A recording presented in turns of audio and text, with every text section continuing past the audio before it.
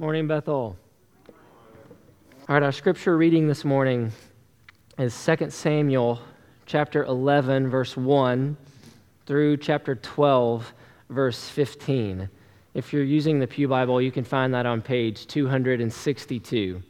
So it's 2 Samuel 11, 1 through 12, 15, page 262 in the Pew Bible. Please stand with me for the reading of the word. 2 Samuel 11, 1 through 12:15. This is the word of the Lord. In the spring of the year, the time when kings go out to battle, David sent Joab and his servants with him and all Israel, and they ravaged the Ammonites and besieged Rabbah. But David remained at Jerusalem. It happened late one afternoon when David arose from his couch and was walking on the roof of the king's house that he saw from the roof a woman bathing, and the woman was very beautiful. And David sent and inquired about the woman, and one said, "Is not this Bathsheba, the daughter of Eliam, the wife of Uriah the Hittite?" So David sent messengers and took her, and she came to him, and he lay with her. Now she had been purifying herself from her uncleanness. Then she returned to her house, and the woman conceived, and she sent and told David, "I am pregnant." So David sent word to Joab, "Send me Uriah the Hittite." And Joab sent Uriah to David. When Uriah came to him, David asked how Joab was doing and how the people were doing and how the war was going. Then David said to Uriah, "Go down to your house and wash your feet." And Uriah went out of the king's house, and there followed him a present from the king. But Uriah slept at the door of the king's house with all the servants of his lord and did not go down to his house. When they told David, Uriah did not go down to his house. David said to Uriah, "Have you not come from a journey? Why did you not go down to your house?" Uriah said to David, "The ark and Israel and Judah dwell in booths, and my lord Joab and the servants of my lord are camping in the open field. Shall I then go to my house to eat and to drink and to lie with my wife? As you live and as your soul lives, I will not do this thing." And then David said to Uriah, "Remain here today also, and tomorrow I will send you back." So Uriah remained in Jerusalem that day and the next. And David invited him, and he ate in his presence and drank, so that he made him drunk. And in the evening he went out to lie on his couch with the servants of his lord, but he did not go down to his house. In the morning David wrote a letter to Joab and sent it by the hand of Uriah. In the letter he wrote, "Set Uriah in the forefront of the hardest fighting, and then draw back from him, that he may be struck down and die." And as Joab was besieging the city, he assigned Uriah to the place where he knew there were valiant men. And the men of the city came out and fought with Joab, and some of the servants of David among the people fell. Uriah the Hittite also died. Then Joab sent and told David all the news about the fighting, and he instructed the messenger, "When you have finished telling all the news about the fighting to the king, then if the king's anger arises, and if he says to you, 'Why did you go so near the city to fight? Did you not know that they would shoot from the wall? Who killed Abimelech, the son of Jerubbesheth? Did not a woman cast an upper millstone on him from the wall so that he died at Thebez? Why did you go so near the wall? Then you shall say, your servant Uriah the Hittite is dead also.'" So the messenger went and came and told David all that Joab had sent him to tell. The messenger said to David, "The men gained an advantage over us and came out against us in the field, but we drove them back to the entrance of the gate. Then the archers shot at your servants from the wall. Some of the king's servants are dead, and your servant Uriah the Hittite is dead also." David said to the messenger, Thus shall you say to Joab, "Do not let this matter displease you, for the sword devours now one and now another. Strengthen your attack against the city and overthrow it, and encourage him." When the wife of Uriah heard that Uriah her husband was dead, she lamented over her husband. And when the mourning was over, David sent and brought her to his house, and she became his wife and bore him a son. But the thing that David had done displeased the Lord. And the Lord sent Nathan to David. He came to him and said to him, "There were two men in a certain city, the one rich and the other poor. The rich man had very many flocks and herds, but the poor man had nothing but one little ewe lamb which he had bought. And he brought it up, and it grew up with him and with his children. It used to eat of his morsel and drink from his cup and lie in his arms, and it was like a daughter to him. Now there came a traveler to the rich man, and he was unwilling to take one of his own flock or herd to prepare for the guest who had come to him, But he took the poor man's lamb and prepared it for the man who had come to him. Then David's anger was greatly kindled against the man, and he said to Nathan, "As the Lord lives, the man who has done this deserves to die, and he shall restore the lamb fourfold because he did this thing and because he had no pity." Nathan said to David, "You are the man. Thus says the Lord, the God of Israel, I anointed you king over Israel, and I delivered you out of the hand of Saul, and I gave you your master's house and your master's wives into your arms, and gave you the house of Israel and of Judah. And if this were too little, I would add to you as much more. Why have you despised the word of the Lord to do what is evil in his sight? You have struck down Uriah the Hittite with the sword, and have taken his wife to be your wife, and have killed him with the sword of the Ammonites. Now, therefore, the sword shall never depart from your house, because you have despised me and have taken the wife of Uriah the Hittite to be your wife. Thus says the Lord, behold, I will raise up evil against you out of your own house, and I will take your wives before your eyes and give them to your neighbor, and he shall lie with your wives in the sight of the sun. For you did it secretly, but I will do this thing before all Israel and before the sun." David said to Nathan, "I have sinned against the Lord." And Nathan said to David, "The Lord also has put away your sin. You shall not die. Nevertheless, because by this deed you have utterly scorned the Lord, the child who was born to you shall die." Then Nathan went to his house, and the Lord afflicted the child that Uriah's wife bore to David, and he became sick. It's the word of the Lord. You may have a seat.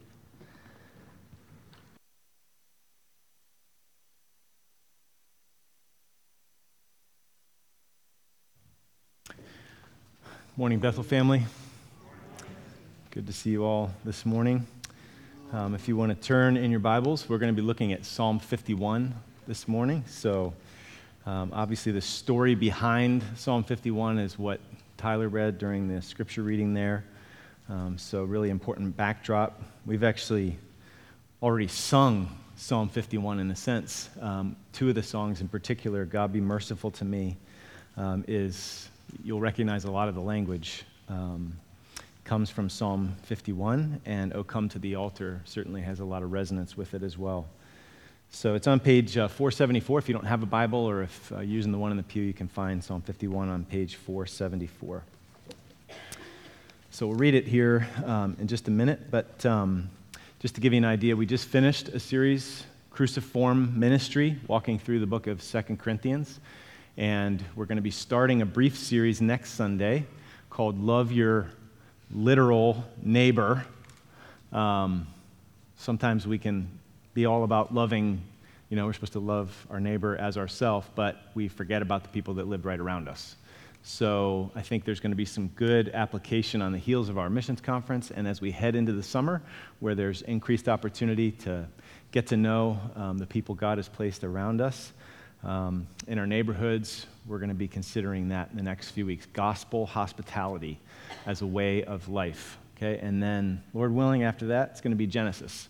So maybe you'd want to begin reading Genesis personally. But this morning, it's been on my heart to preach Psalm 51 for quite a while, just waiting for the opportunity. So here we go. I think it's God's timing. So before we read Psalm 51, should have just think, your own life, ask yourself some questions. How many times have you totally blown it? How often do you fail? And I mean sinful fails, not just mistakes or stupid things, which we do plenty of those things too, and we can feel really bad about that. It's usually our dinged pride. But I'm talking about sinful failure and mistakes. So let me just help you a little bit here, just serve you, jog your memory a little bit here. In love, grumbling, lust, pride, selfishness, self-pity, envy, unrighteous anger, fear of man, people-pleasing, cowardice, lying, laziness, a critical spirit. So we could go on and on. I'll stop there. Here's the next question. Where do you go when you've blown it? What are your patterns? Just stop and think about the past month, the past 6 months? Do you know yourself? Do you know your tendencies, your patterns? Where do you go when you've blown it? Do you just get busy and try to ignore it because, you've got this low-level grade guilt that you tend to always live with, and you just kind of want to stuff it down under the water like a beach ball? Do you tend to justify or deflect or blame shift or rationalize or minimize or downplay when you've blown it? Or do you beat yourself up? Do you question your salvation? Well, Psalm 51 is the Old Testament passage on repentance. It's a really clear path for us. There's so much grace here. We need a clear path, don't we? We need words. We need to know what to do. We need to know where to go when we've blown it. And we all have, and we all will again. So if Christians are anything, they are repenters and believers. That's what we are. It ought to be like breathing, as natural to us, as supernatural natural to us, as breathing. Exhale our sin, repentance. Inhale grace by faith, trusting God's promises and his grace to us in Christ. Gospel breathing every day. So we need to learn this like the back of our hand. We need to learn it so we can find it in the dark. You know this path so well you can find it in the dark. It's why passages like 1 John 1:9 are so important and so precious to so many of us. If we confess our sins, he's faithful and just to forgive us our sins and cleanse us from all unrighteousness. Is that verse precious to you? I hope it is.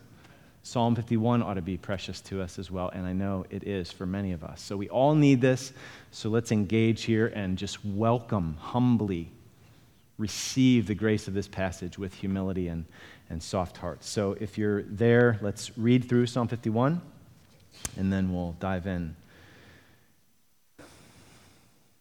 To the choir master, a psalm of David, when Nathan the prophet went to him after he had gone in to Bathsheba. Have mercy on me, O God, according to your steadfast love. According to your abundant mercy, blot out my transgressions. Wash me thoroughly from my iniquity and cleanse me from my sin. For I know my transgressions and my sin is ever before me. Against you, you only have I sinned and done what is evil in your sight, so that you may be justified in your words and blameless in your judgment. Behold, I was brought forth in iniquity, and in sin did my mother conceive me. Behold, you delight in truth in the inward being, and you teach me wisdom in the secret heart. Purge me with hyssop, and I shall be clean. Wash me, and I shall be whiter than snow. Let me hear joy and gladness. Let the bones that you have broken rejoice. Hide your face from my sins and blot out all my iniquities. Create in me a clean heart, O God, and renew a right spirit within me. Cast me not away from your presence, and take not your Holy Spirit from me. Restore to me the joy of your salvation, and uphold me with a willing spirit. Then I will teach transgressors your ways, and sinners will return to you. Deliver me from blood guiltiness, O God of my salvation, and my tongue will sing aloud of your righteousness. O Lord, open my lips, and my mouth will declare your praise. For you will not delight in sacrifice, or I would give it. You will not be pleased with a burnt offering. The sacrifices of God are a broken spirit, a broken and contrite heart, O God, you will not despise. Do good to Zion in your good pleasure. Build up the walls of Jerusalem. Then you will delight in right sacrifices, in burnt offerings and whole burnt offerings. Then bulls will be offered on your altar. All right, so there's an outline that'll hopefully help just kind of frame things as we walk through. You'll see the points on the slides. There's also an outline in your bulletin if you want to follow along that way. So first, we need to think about the scandal here. And Tyler read 2 Samuel 11 and 12, and so we know all about the scandal, right? David's adultery and murder. At least we typically talk about it as David's adultery and murder, but it's actually worse than adultery. It wasn't just an affair. That's typically consensual, right? So David sent and inquired about her. Then David sent and took her. So he used her for his own selfish ends. He used his power for his own selfish ends. Pleasure. He did so through his servants. Just think of the terrible position that he put those people in. The people that were charged to do his bidding, and he was using that power for these purposes. And then think about how he scrambled to cover his tracks, to cover his sin. He's lying. He's trying to bribe. He gets Uriah drunk. I mean, he's just multiplying sin in so many different ways. It's so ugly. Uriah is more righteous and honorable than he is, right? We see it by the way he's so loyal to the king and to the nation. I mean, there's this sad, sad irony that's just dripping off the page as we read. And then how sick is it, how cold, that David would put Uriah's death warrant in his hands to be the messenger to take those commands to Joab. So the dignity and honor of a woman, his citizen, trampled by his lust. The dignity and honor and the life of a man, his servant, who was defending him, giving his life to defend him and the nation, trampled to death by his self-preservation. So just think about the impact, not just to Bathsheba, Uriah, their families, but also the morale and the integrity and the dynamics in the kingdom and the administration, like the ripple effects. Just trying to help us get into the reality of this scandal, how far-reaching it was, how incredible it was. Imagine being Bathsheba. Imagine her life from here on out. From honorable marriage to such an honorable man as Uriah, to this shameful marriage by means of exploitation and murder. Do you ever wonder what she felt like when she looked at David? When he sought to comfort her, like the text says, over the death of their child later on in chapter 12? How about when she saw other Israelite women whose husbands came home after the battle and they were joyfully reunited? And this is the Lord's anointed? This is the man after God's own heart? 1 Samuel 13. And as soon as we say a man after God's own heart, let's just be clear. God was not happy with David. He was not indifferent. He was very displeased, it says at the end of chapter 11. And then Nathan the prophet communicated God's judgment. Why have you despised the word of the Lord to do what is evil in his sight? You have utterly scorned the Lord. So David's sin was scandalous. But guess what? So is ours. All sin is actually scandalous in a sense. Maybe not all equally so in terms of its impact, but before God, it is. We're all guilty. We're all guilty of covetousness and lust. We're all guilty of murder. Remember what Jesus said in Matthew 5? Anger and hate in our hearts is the equivalent of murder. We've all tried to cover our tracks. We've all been blinded by our sin and blinded to our sin, like David was. And some of us have majorly blown it. And some maybe have never brought that into the light because you think that if that came out into the light, your life would be over. So it kind of secretly plagues you.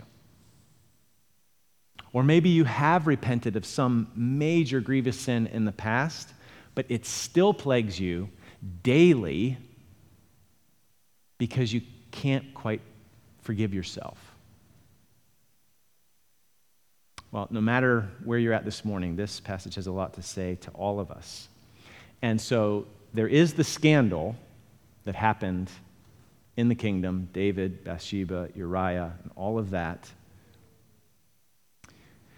But that's not the only scandal in this passage, okay? So if something is scandalous, this little definition is helpful. Something is scandalous, it causes general public outrage by a perceived offense against morality or law. So David's sin is obviously scandalous, but guess what? So is his repentance. Have you ever been scandalized by his repentance?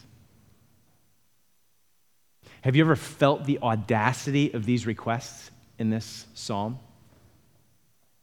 Look down to verse 7. So with all of that in mind, as far as what he did and his blindness to it for months, and then finally Nathan confronts him and he says, I've sinned against the Lord. And then he writes Psalm 51 at some point. Look at verse 7. Purge me with hyssop and I shall be clean. That's a lot of confidence. Like, you just telling God that's what's going to happen? He's using, that's pretty bold. Purge me with hyssop, please, and I so long to be clean. Like, how can he be so bold and confident here? Wash me, and I shall be whiter than snow. Let me hear joy and gladness. What if you were Bathsheba? Joy? Don't deserve any joy, you snake. What if you were Bathsheba's dad?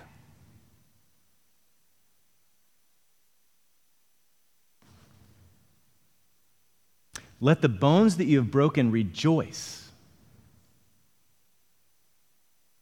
These are audacious, like scandalous requests. Hide your face from my sins and blot out all my iniquities. Create in me a clean heart, O God, and renew a right spirit within me. Cast me not away from your presence and take not your Holy Spirit from me. Restore to me the joy of your salvation and uphold me with a willing spirit. I mean, some of that, okay, there's contrition, and so we can get some of it. Some of it doesn't sound a little self-serving, a little audacious, this joy stuff, this gladness stuff, like it's almost offensive, isn't it? Anybody? Anybody feeling that?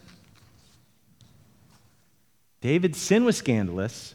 His requests when he repented were also scandalous. But you know what's even more scandalous than David's requests? It's the grace of the God to whom he prayed. The grace of God is scandalous, folks. How in the world can God justify this guy? Amen. How can this guy be righteous in God's sight? How can he be accepted? We need to feel the tension here, okay? So Proverbs 17:15 says, "He who justifies the wicked and he who condemns the righteous are both alike an abomination to the Lord." Justifying the wicked is an abomination to the Lord. So is what David did wicked? Yes. Like you with me? Is that wicked? Okay. So was he justified though and right in God's sight ultimately? Relationship with God reconciled? Yes or no? Yes. So what gives? There you go. Yeah. So we oftentimes wrestle with how can a loving God send people to hell? What about wrestling with the question, how can a just God let off guilty criminals? So NPR's Terry Gross interviewed a guy named Sherman Alexie maybe a year or two ago who wrote a memoir about growing up on the Spokane Indian Reservation in the state of Washington. He grew up surrounded by poverty, alcoholism, and violence. And in the interview, she had him read an excerpt from his memoir. So he said, so the title of this chapter is All My Relations. I am related by blood and marriage to men who hit women, and to men and women who hit children, and to men and women in jail and in prison and on parole for stealing and robbing and raping and shooting and stabbing and punching and kicking and forging and abetting and neglecting and manslaughtering and murdering and dealing and buying and abandoning and vandalizing and breaking and entering and jacking and driving without insurance and driving under the influence and driving without a license and vehicular homiciding and shoplifting and deserting and violating and failing to pay on time and failing to pay at all and failing to yield and failing to stop and failing and failing and failing and failing. And then Terry Gross said, are passages like that going to make you very unpopular with some Native Americans, including maybe some members of your family and some friends? And Alexi responded, well, I imagine so. It's not on purpose to offend them, but when you tell the truth, it's naturally going to offend people afraid of the truth, afraid of what the truth might force them to do. So listen, folks. There are only two options for how this world is run and how justice is upheld. One, you can choose your options here, okay? One, we all get what we deserve. Anybody want that option?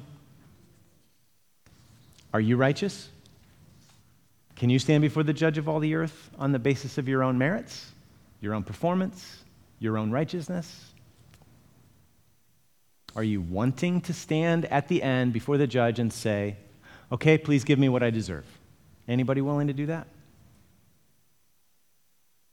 Option two, our only plea is to mercy.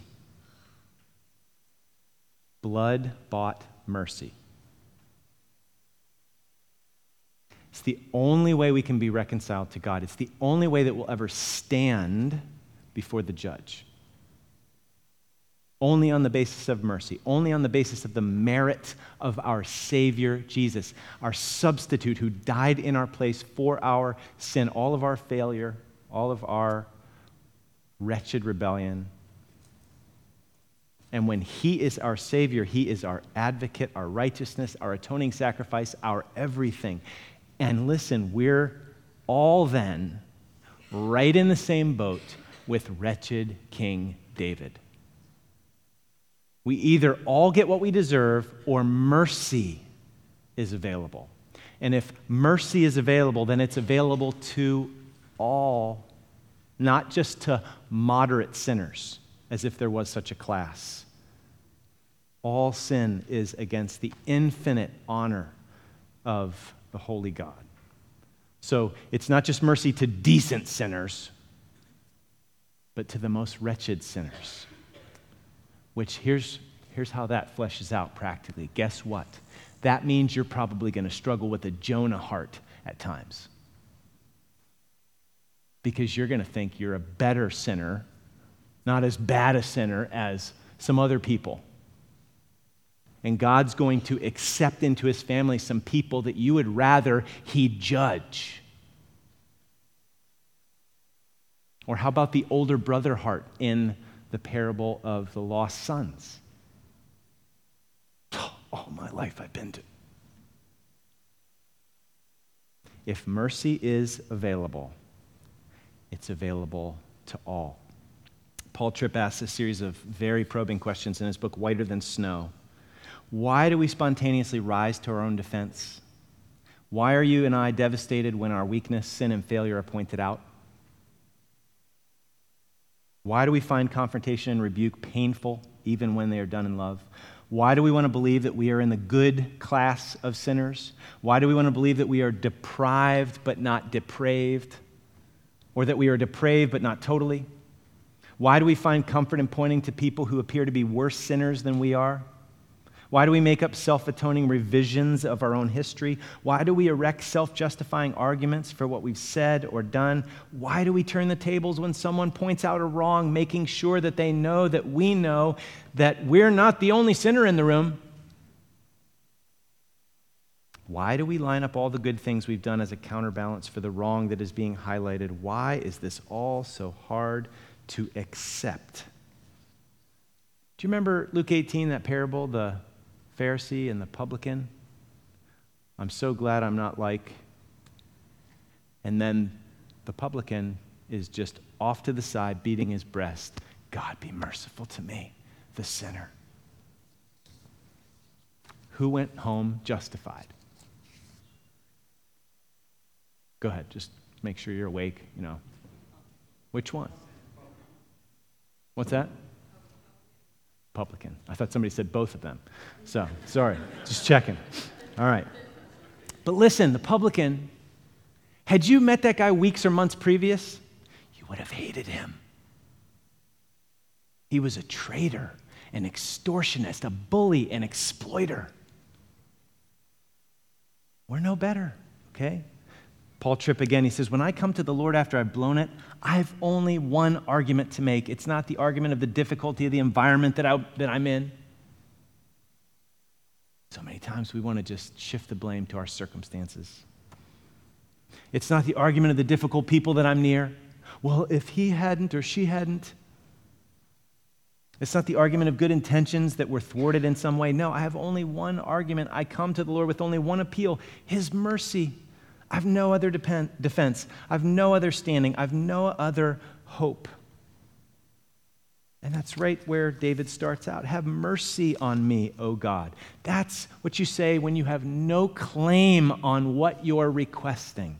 Have mercy on me, O God, according to not anything in me, but your covenantal, steadfast love.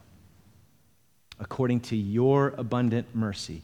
Blot out my transgressions. Wash me thoroughly from my iniquity and cleanse me from my sin. So if this is who we all are, then isn't the audacity of David's requests, isn't that a crazy, wonderful thing? Might initially offend us, but actually, this is really good news. So we need to follow him on this bold path of faith in the incredible mercy of God. So we aren't worthy. We feel guilty even asking.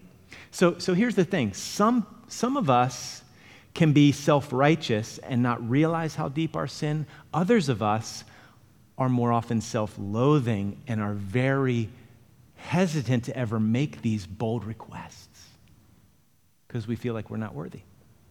So somehow I need to try to hit both categories. And we can actually vacillate between the two as well, right? So sometimes we don't feel like we're worthy. We feel like we just kind of cower in the corner and hope that he'll accept us. We feel like, we're on the JV team, at least I hope.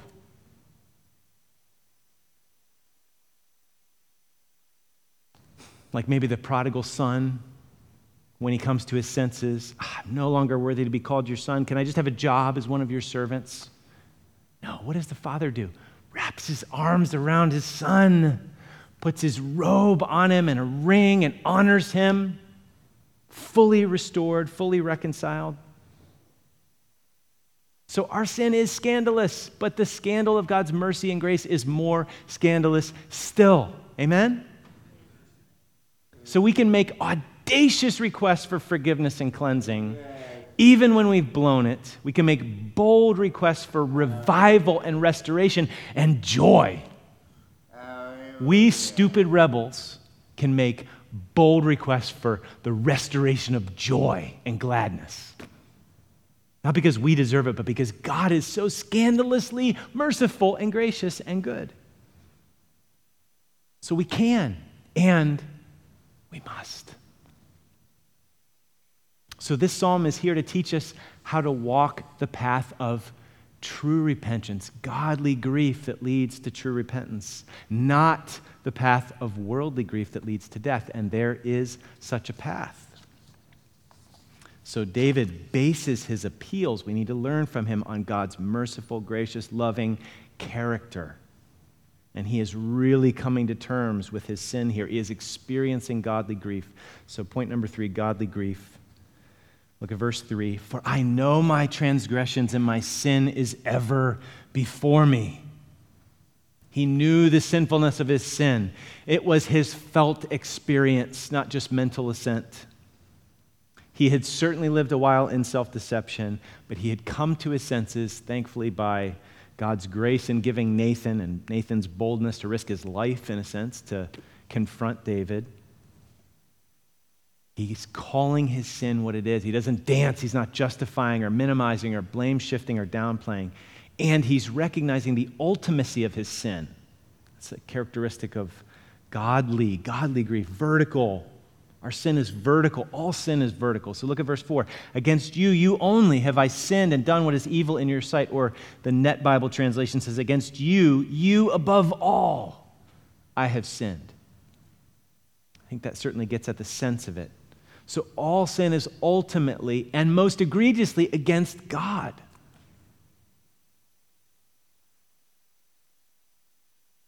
I mean, if there's no God, then our sin is actually just a social construction, and it's ultimately meaningless because we just live in this dog-eat-dog world, survival of the fittest, and the weak get used and abused by the strong.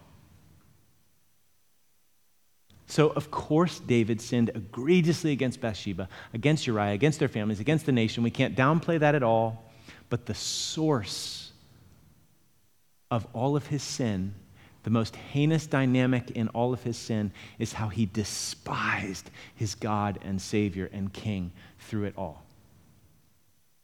And that is key to true repentance, is coming to terms with the sinfulness of our sin, the evil of it, that's both vertical and horizontal. So we've got to not only seek forgiveness for the horizontal impact of our sin, we've got to come to terms with the verticality of our sin. You can write down Jeremiah 2:11-13 and look at that later, see how evil is described there, and it's all in vertical terms. So David shows us the path of godly grief that leads to repentance. Look at verse 4. Against you, you only have I sinned and done what is evil in your sight, so that you may be justified in your words and blameless in your judgment. The latter half of that verse is just remarkable. I mean, especially in our day and age, this is so countercultural. When it's so natural to dance around, I mean, obviously that's in us, but it's all around us in our culture. It's like David is entering the courtroom as a witness against himself. It's like he's his own prosecuting attorney against himself. He's testifying against himself. He's indicting himself. He doesn't try to justify himself. He accuses and incriminates and convicts himself. Who does this? You know the kind of people that can do this? The people who know that they're dealing with a merciful God whose steadfast love is greater than our sin. This is what the gospel can do. Only the gospel can do this. So there's no equivocating, no faux apologies. You know, that's a word now, I think. Faux apology, or sorry, not sorry. It's all over the place. You know, politicians in the marketplace, when mistakes were made, non-apologies. There were lapses in judgment. I'm sorry that statements taken out of context had such repercussions. Or, I'm sorry if you were offended. Or, I'm sorry you feel that way. No. In Psalm 51, it is just honest. Honest with God, honest with himself, honest with others. That is so key in real godly grief that leads to repentance. Honesty. So Brad Hambrick is the pastor of counseling at the Summit Church in North Carolina. And he had this great post called 7 Marks of a Good Apology versus 8 Marks of a Bad Apology, which could be a little overwhelming because it's kind of hard to remember 15 things.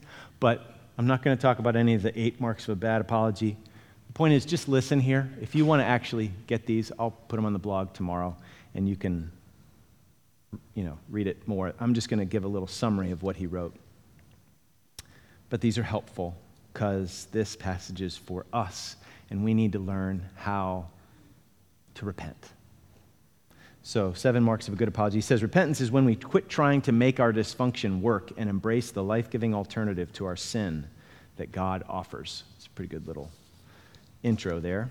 So he says 7 marks. First, address everyone involved. When you fail to seek forgiveness, you leave that person believing you think your actions were acceptable to God. So one, for instance, parents, husband, wife, if you sin against your spouse and your kids are listening, you need to apologize to your spouse, but you should also apologize to your kids because there's an impact there to them. Second, avoid if, but, and maybe. Our first tendency in repentance is to soften what we admit. Words like if, but, and maybe have no place in repentance. If calls into question whether what you did was really wrong. If what I did, come on, do I need to even explain this? That we do this all the time. Anybody tracking with me? You've had this happen to you as far as how people have apologized to you, or, we tend to soften it, we do it as well. So if calls into question whether what you did was really wrong, but transforms repentance into accusation. I'm sorry, but now I'm gonna go on the yes, but. Maybe indicates you are not convinced your actions were wrong and invites a conversation or debate that is likely to go badly, and regardless is not repentance.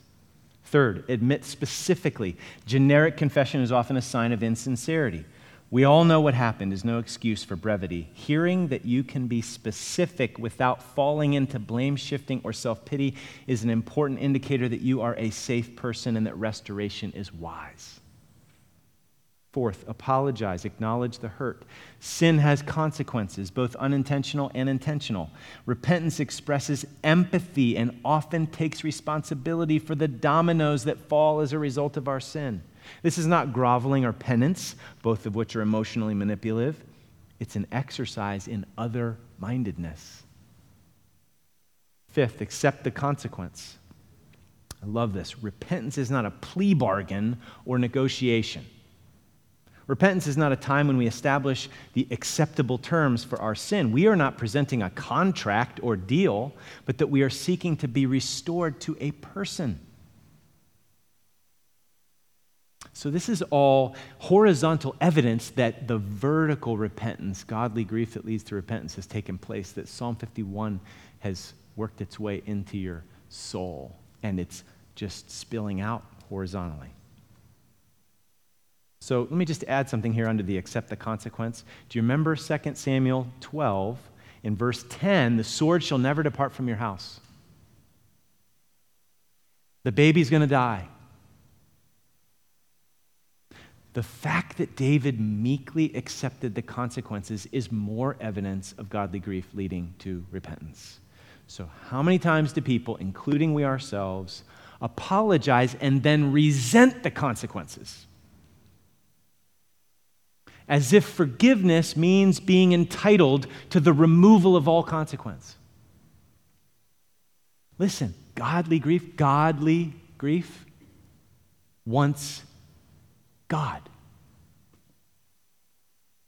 So if the restoration of that relationship is there, then that restored sinner is satisfied. And the consequences are willingly taken because not even the consequences can take away what you really want, which is restored relationship with God. So as long as I have God, I'm willing to face whatever consequences God gives. 6, alter your behavior, which is kind of obvious. The repentant conversation is not the culmination of the journey. Repentance is rooted in the gospel paradigm of dying to self to find life. And then finally, ask for forgiveness and allow time. This is also really important. I'm sorry is not the same thing as asking for forgiveness. Will you forgive me is the appropriate statement. We've sinned against another person. Forgiveness is commanded by God, but Scripture never calls on the confessing party to be the one who reminds others of this command or to insist that it be obeyed. As a general rule, to promote humility and patience, listen, allow at least as much time for forgiveness as it took you to come to repentance. It is hypocritical to expect someone else to process suffering, your sin against them, faster than you changed your sin. Okay, so sin is scandalous. Grace is more scandalous still. When we sin, we need godly grief that leads to genuine repentance. And then finally, listen, We need to know, to believe this, that God can still use you. I think sometimes we think if we've blown it, we've completely neutralized our ability to do anything, to be useful to God. Some of you might be paralyzed, and maybe you think you'll feel better if you just keep beating yourself up. No, God can still use you. Look at verse 13. Again, these are kind of audacious, a little shocking, considering who's saying these things and what he's done, but this is hopeful. Look at verse 13. Then, after you answer these prayers for restoration, for forgiveness and cleansing and renewal and all of that, then I will teach transgressors your ways, and sinners will return to you.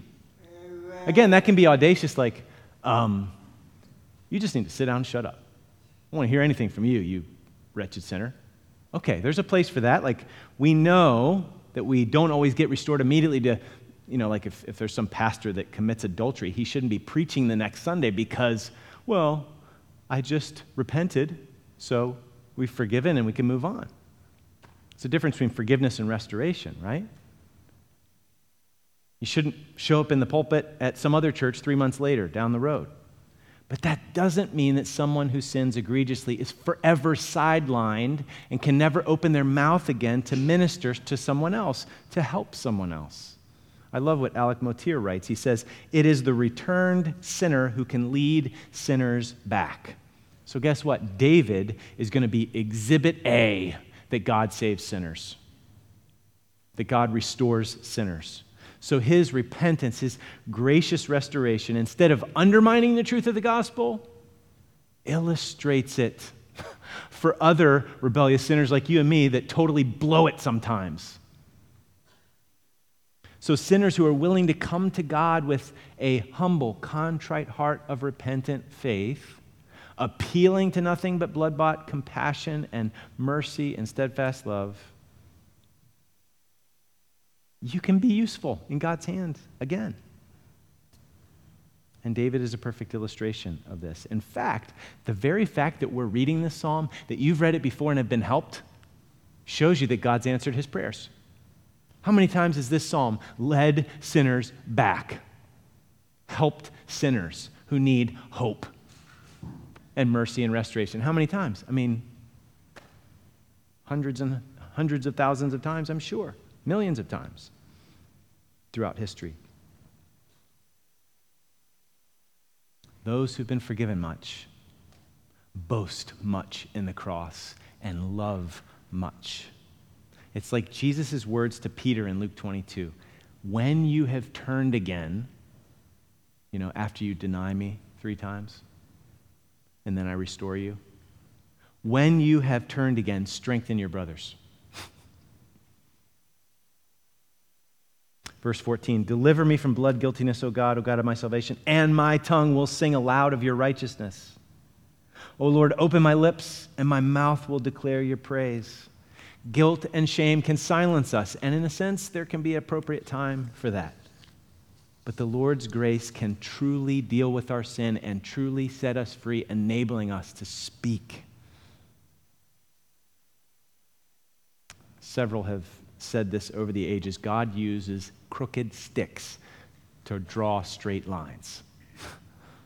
So listen, be careful writing someone off as a hypocrite because they blew it. Listen to James 2.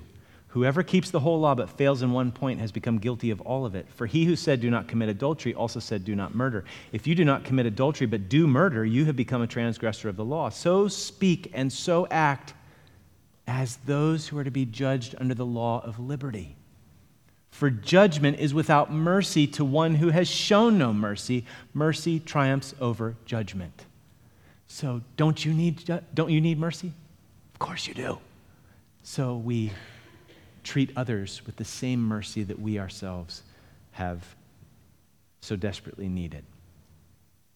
Those who know their need of mercy are willing to extend mercy. So a couple of illustrations, and then we'll be done here in just a few minutes. So my nunny, my Italian grandma who lived to be 100, died back when Sam was like 2.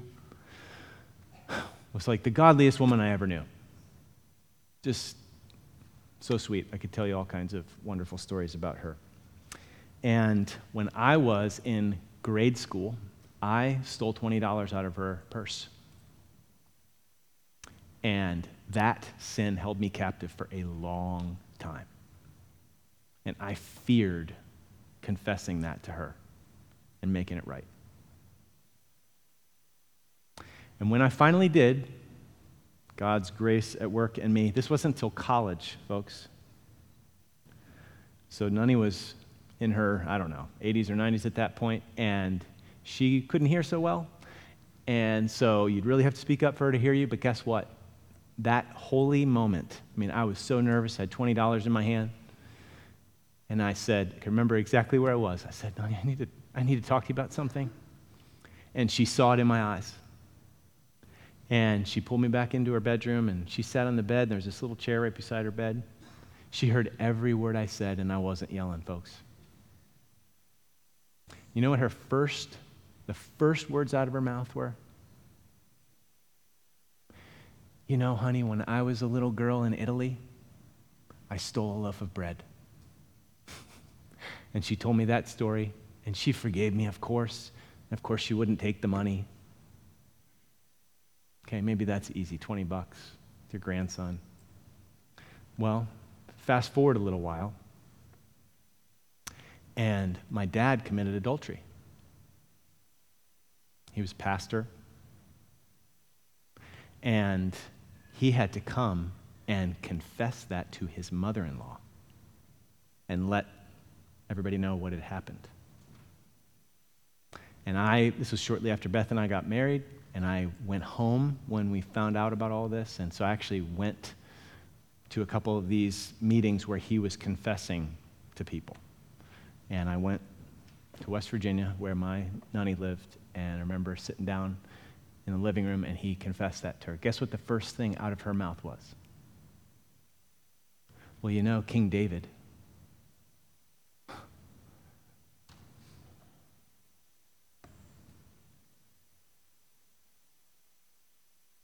In other words, mercy was so much a part of the fabric of her soul that even when her heart was ripped open, mercy came spilling out.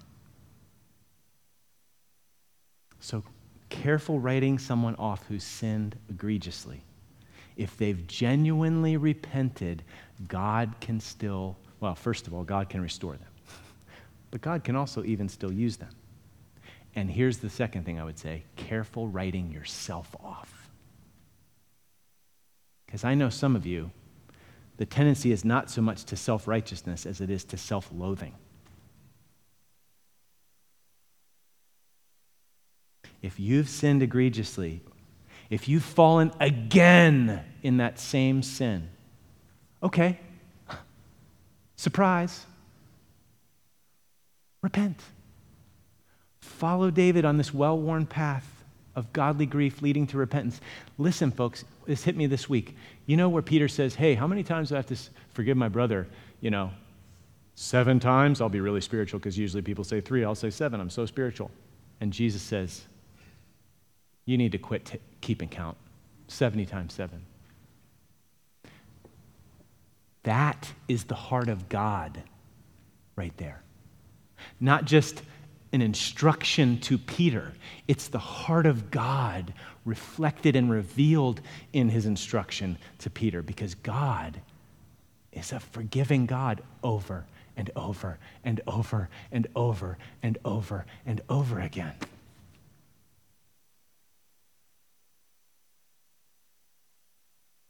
So there's mercy for you, for me. God can still use us. Repentance and faith is like gospel breathing. We all need to learn this path by heart so well that we can find it in the dark. We need to see our tendency, of course, to worldly grief, just being sorry for the consequences or whatever. We need to repent even of that. We need to pursue godly grief that leads to repentance. We need to see the audacity, the shameless boldness of the request for repentance here and embrace them as our own. We need to see and believe the glorious scandal of God's amazing grace. We need to see it again and again and again and again and again.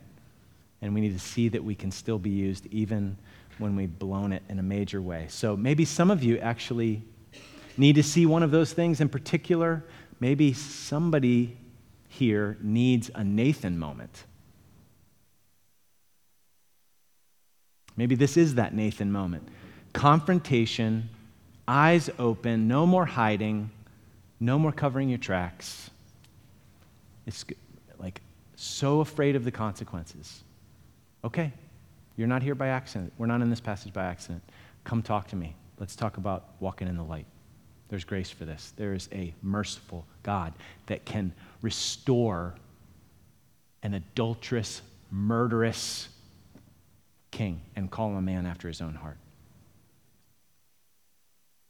So let's take a moment just prayerfully and ask the Lord what work he wants to do in our hearts as the team comes back up to sing. We're going to sing of the amazing grace that we've read of and studied here in Psalm 51 to close. So I'll pray for us and then we'll sing together.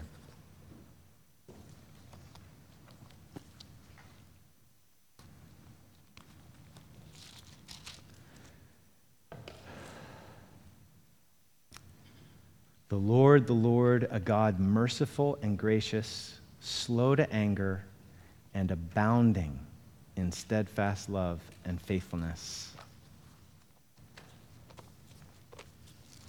And we know that you are fully and finally revealed in your Son. The Word became flesh and dwelt among us, and we have seen his glory, glory as of the only Son from the Father, full of grace and truth.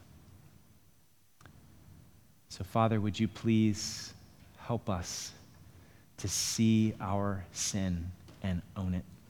Help us to see your incredibly wonderful mercy, scandalous mercy, and embrace it. Lord, do whatever work you intend to do by your Spirit. Don't let us resist you. Don't let us run from you this morning. And I pray that we would all leave here thrilled with how amazing your grace is and singing of it. In Jesus' name, amen.